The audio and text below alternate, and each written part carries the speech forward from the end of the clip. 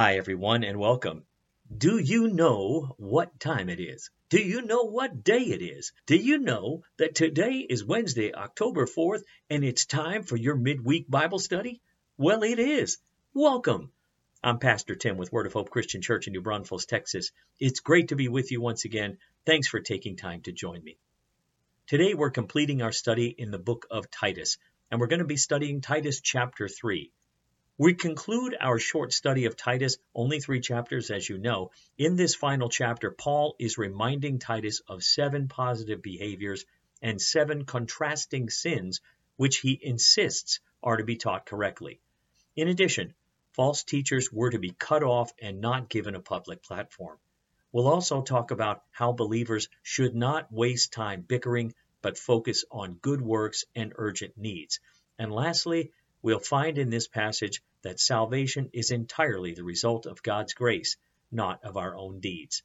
That's a lot of ground to cover, but it's going to be awesome. So before we do any of that, let's have an opening word of prayer. Heavenly Father, Lord God, we just adore you and thank you. Majestic Lord, how great are you? How worthy are you? Lord, we are just here to learn today from you. So, Father, we open our hearts to you. Teach us from your word today, in Jesus' name. And everyone said, Amen and Amen. All right, get your Bible or Bible app out and open to Titus chapter 3. We're going to cover all 15 verses today. Starting with verse 1, let's see what the Apostle Paul has to say. Remind the believers to submit to the government and its officers. They should be obedient, always ready to do what is good. They must not slander anyone and must avoid quarreling. Instead, they should be gentle and show true humility to everyone. Once we too were foolish and disobedient. We were misled and became slaves to many lusts and pleasures. Our lives were full of evil and envy, and we hated each other. But when God our Savior revealed his kindness and love, he saved us, not because of the righteous things we had done, but because of his mercy. He washed away our sins, giving us a new birth and a new life through the Holy Spirit. He generously poured out the Spirit upon us through Christ Jesus our Savior. Because of his grace, he made us right in his sight and gave us confidence that we will inherit eternal life. This is a trustworthy saying, and I want you to insist on these teachings so that all who trust in God will devote themselves to doing good. These teachings are good and beneficial for everyone. Do not get involved in foolish discussions about spiritual pedigrees or in quarrels and fights about obedience to Jewish laws. These things are useless and a waste of time. If people are causing divisions among you, give a first and second warning. After that, have nothing more to do with them. For people like that have turned away from the truth, and their own sins condemn them. I am planning to send either Artemas or Tychicus to you. As soon as one of them arrives, do your best to meet me at Nicopolis, for I have decided to stay there for the winter. Do everything you can to help Zenas the lawyer and Apollos with their trip. See that they are given everything they need. Our people must learn to do good by meeting the urgent needs of others. Then they will not be unproductive. Everyone here sends greetings. Please give my greetings to all the believers, all who love us. May God's grace be with you all. All right, this is going to be exciting, isn't it? All right, here we go. Verse 1, it says, Remind the believers to submit to the government and its officers. They should be obedient, always ready to do what is good. Our opening question today is this. Right away, Paul uses the word remind. It's the first word, in fact, of the verse. What is he reminding Titus of? And he also gives 3 specific commands. What are they? The word remind tells us that these teachings are not new. They're probably instructions taught by Paul when he was in Crete with Titus. As for those 3 commands, first, believers are to submit to the government and its officers. As the believers awaited the return of Christ and living eternally with him in his government, they had to live under worldly authorities. So Paul explained how believers in Crete could do that best by subjecting themselves to government rulers and authorities by obeying civil laws. He did not want any trouble with the authorities that would bring the church under suspicion. Second, Titus is to teach believers to be obedient. Christians understand obedience to the government in different ways.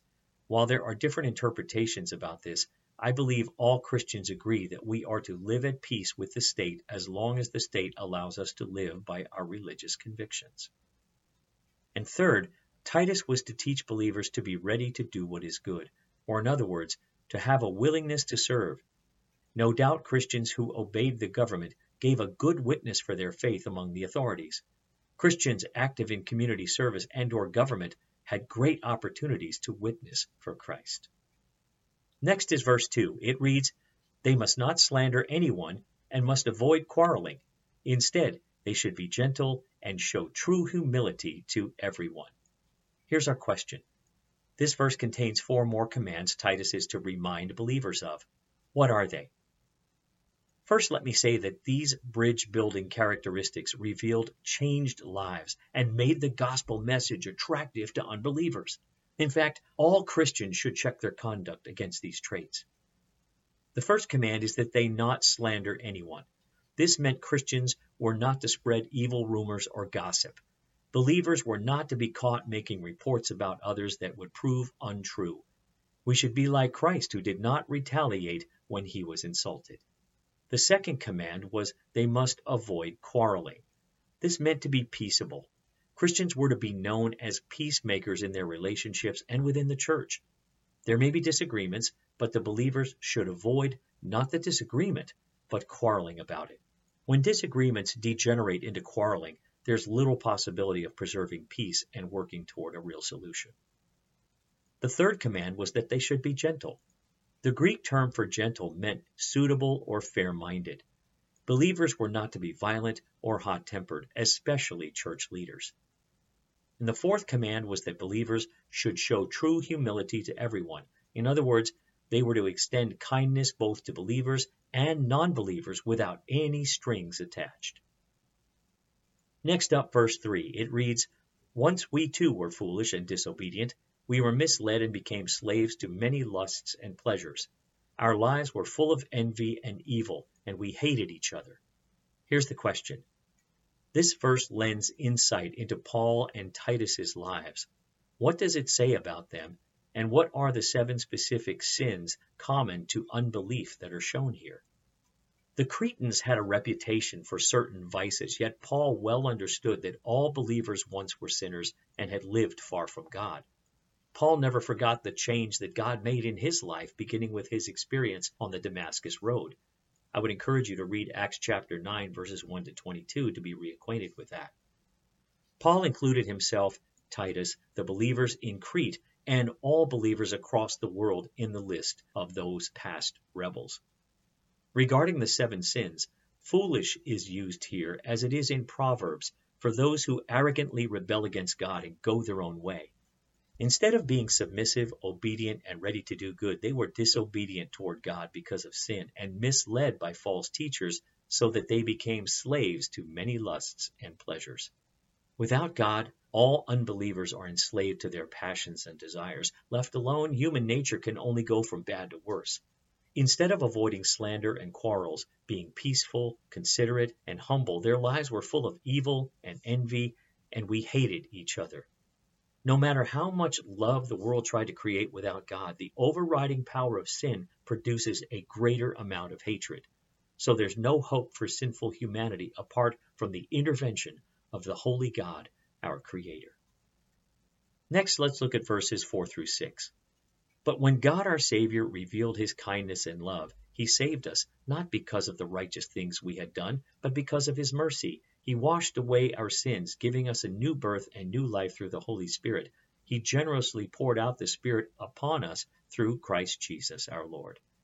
The question is, these verses explain the origin of the change from immoral living to a changed life.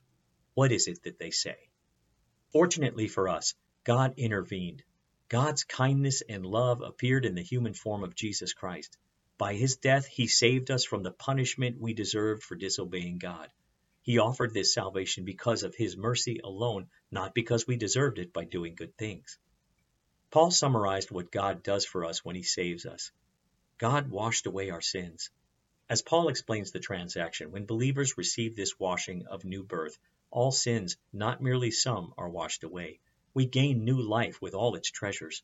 The process is complete. We can experience what we have in new ways, but we receive the whole package. We live a new life because of the Holy Spirit, whom He generously poured out upon us through Christ Jesus, our Savior. All three persons of the Trinity are mentioned in these verses because all three participate in the work of salvation. Based upon the redemptive work of His Son, the Father forgives and sends the Holy Spirit to wash away our sins and continually renew us. Next up, verse 7, it says, "Because of His grace, He made us right in His sight and gave us confidence that we will inherit eternal life." Here's the question. This verse continues comments on salvation, which Paul began in verse 4. What is he saying here? From Adam, we inherited guilt, a sinful nature, in other words, the tendency to sin, and God's punishment. Because Jesus took the punishment we deserve for sin and made us right before God, we can trade punishment for forgiveness. We have been made right in His sight, or in other words, declared not guilty. We can trade our sin for Jesus' righteousness. When we do that, we know we will inherit eternal life. Eternal life began the moment we gave our life to Christ, but there's more to come. Our experience now is only a foretaste of what God has guaranteed to us in the future. Next, verse 8, it says, "This is a trustworthy saying, and I want you to insist on these teachings so that all who trust in God will devote themselves to doing good. These teachings are good and beneficial for everyone." The question is, what is the trustworthy saying Paul is referring to? And also, what is he insisting on in this verse? The things Paul wrote, especially in verses 4 through 7, were trustworthy or true, so Titus ought to constantly insist on them. The believers must devote themselves to doing good, or in other words, to show their beliefs through their conduct. Sound doctrine must manifest itself in good works. Such teaching and action are good and beneficial for everyone, believers as well as the unbelievers to whom the church witnesses. Now Paul turns his attention to final remarks and greetings, starting with verse 9 through 15. Let's find out what he says. Here's verse 9. "Do not get involved in foolish discussions about spiritual pedigrees or in quarrels and fights about obedience to Jewish laws. These things are useless and a waste of time." The question is, after giving Titus many positive instructions in the previous verses, Paul tells Titus several areas which he should avoid. What are they? First, Titus was to avoid foolish discussions. Bickering over certain issues is poisonous to the Christian life. Paul took this so seriously that in verse 10 he commands Titus to completely cut off a divisive person after giving him a second warning. Second, Titus was to avoid foolish discussions about spiritual pedigrees. This sounds like an odd point, but certain false teachers took great pride in proving that they were direct descendants of Abraham. This may have also included imaginary pedigrees of angels. Those were needed, so the false teachers said, because believers had to worship angels as well as God. The bottom line was that instead of comparing family history, Titus was to preach the good news of Jesus Christ. Thirdly, Titus was commanded to avoid quarrels and fights about obedience to Jewish laws. In fact, he wasn't even to bother answering the false teachers' pretentious positions. This didn't mean that the church leaders should refuse to study, discuss, and examine different interpretations of the difficult Bible passages. Paul was warning against petty quarrels, not honest discussions that leads to wisdom. As foolish arguments develop, they should rebuke the false teaching and turn the discussion back to a helpful and profitable direction. Meanwhile, the faithful minister should continue to emphasize those truths that God wants taught. Next, let's look at verses 10 to 11. "If people are causing divisions among you, give a first and second warning. After that, have nothing more to do with them, for people like that have turned away from the truth, and their own sins condemn them." In these verses, Paul adds a warning to those who insist on stirring up division in the church. What is it? Interestingly, Paul gave a similar warning at the end of Romans 16, verses 17 to 20, and follows Jesus' pattern in Matthew 18, verses 15 to 17. Besides avoiding the false teachers' debates, Titus needed to take specific action toward the false teachers themselves, as with anyone who is causing divisions among the believers. Even more than their doctrine, the church-wrecking behavior had to be stopped. While false teachers outside the church were to be avoided, A person inside the church must be warned not to cause division or threaten the unity of the church. Paul allowed for 2 warnings before having nothing more to do with them, because they have turned away from the truth and their own sins condemn them. A person's refusal to stop teaching false doctrine and to stop causing division in the church, even after being lovingly admonished, is evidence of severe stubbornness. If I may add a note here, a local church cannot modify its doctrine for every new idea or accommodate every person's viewpoint. It may be better to risk having a member leave for another church that emphasized his or her theological hot button than to try to be a church that caters to every conceivable theological taste. A church cannot get to the important work of evangelism and service to others if the theological base is shaky or if the church is embroiled in theological controversy. Next is verse 12. It says, I am planning to send either Artemas or Tychicus to you. As soon as one of them arrives, do your best to meet me in Nicopolis, for I have decided to stay there for the winter. The question is, as Paul begins to draw to a close this letter, he says to Titus several facts. He gives him several facts about his current situation. What are those facts? Well, we don't know anything, first of all, about Artemas. Tychicus was one of Paul's trusted companions and a messenger. In fact, he delivered the letters of Ephesians and Colossians to the churches in those cities. You can read about that in Ephesians 6:21 and Colossians 4:7. Paul planned to send one of the men to Crete to fill in for Titus so Titus could go meet Paul. We don't know Paul's location at the writing of this letter, but he noted here that he wanted to winter in Nicopolis. Nicopolis was a city in Macedonia in western Greece. Now verse 13 says, do everything you can to help Zenas the lawyer and Apollos with their trip. See that they are given everything they need. The question is, here Paul asks Titus to help 2 other friends of his. What is Titus supposed to do to help them?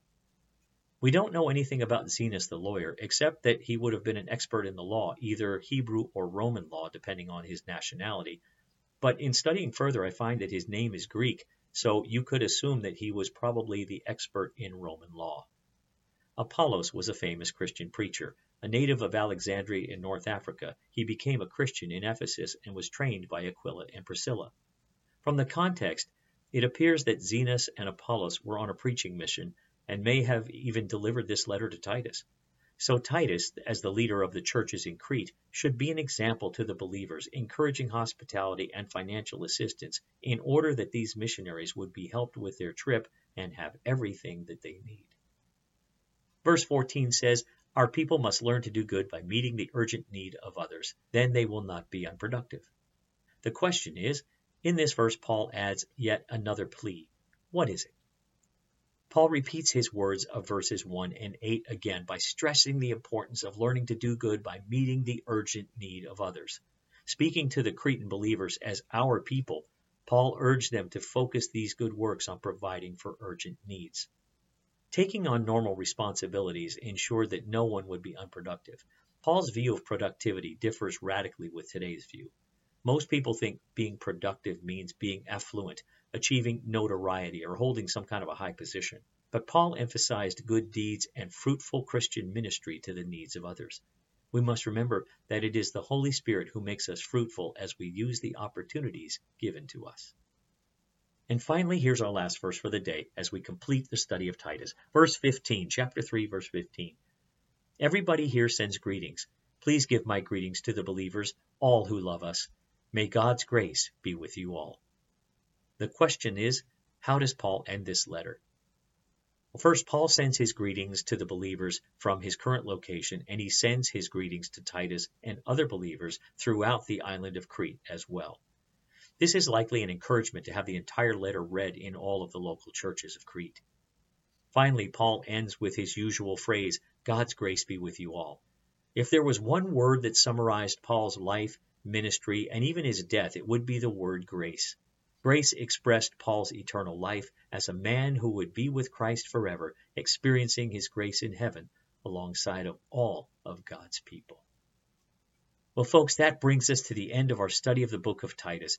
I hope the study of 1st and 2nd Timothy and Titus has been a blessing to you, these pastoral epistles, if you will. incredible teaching, not only for the ministers of being Timothy and Titus and others, but it's so applicable for us today. I hope this has been encouraging to you and it's challenged you by what we've studied throughout this book and the others as well.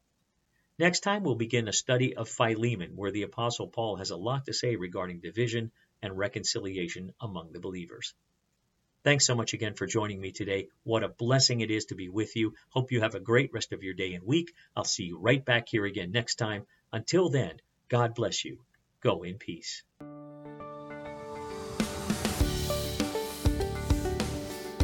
Thanks for listening. Join us again next time for another encouraging message from God's Word. To find out more about our ministry, look us up on the web at www.whccnb.org. Word of Hope Christian Church. Real people, a real God, real hope.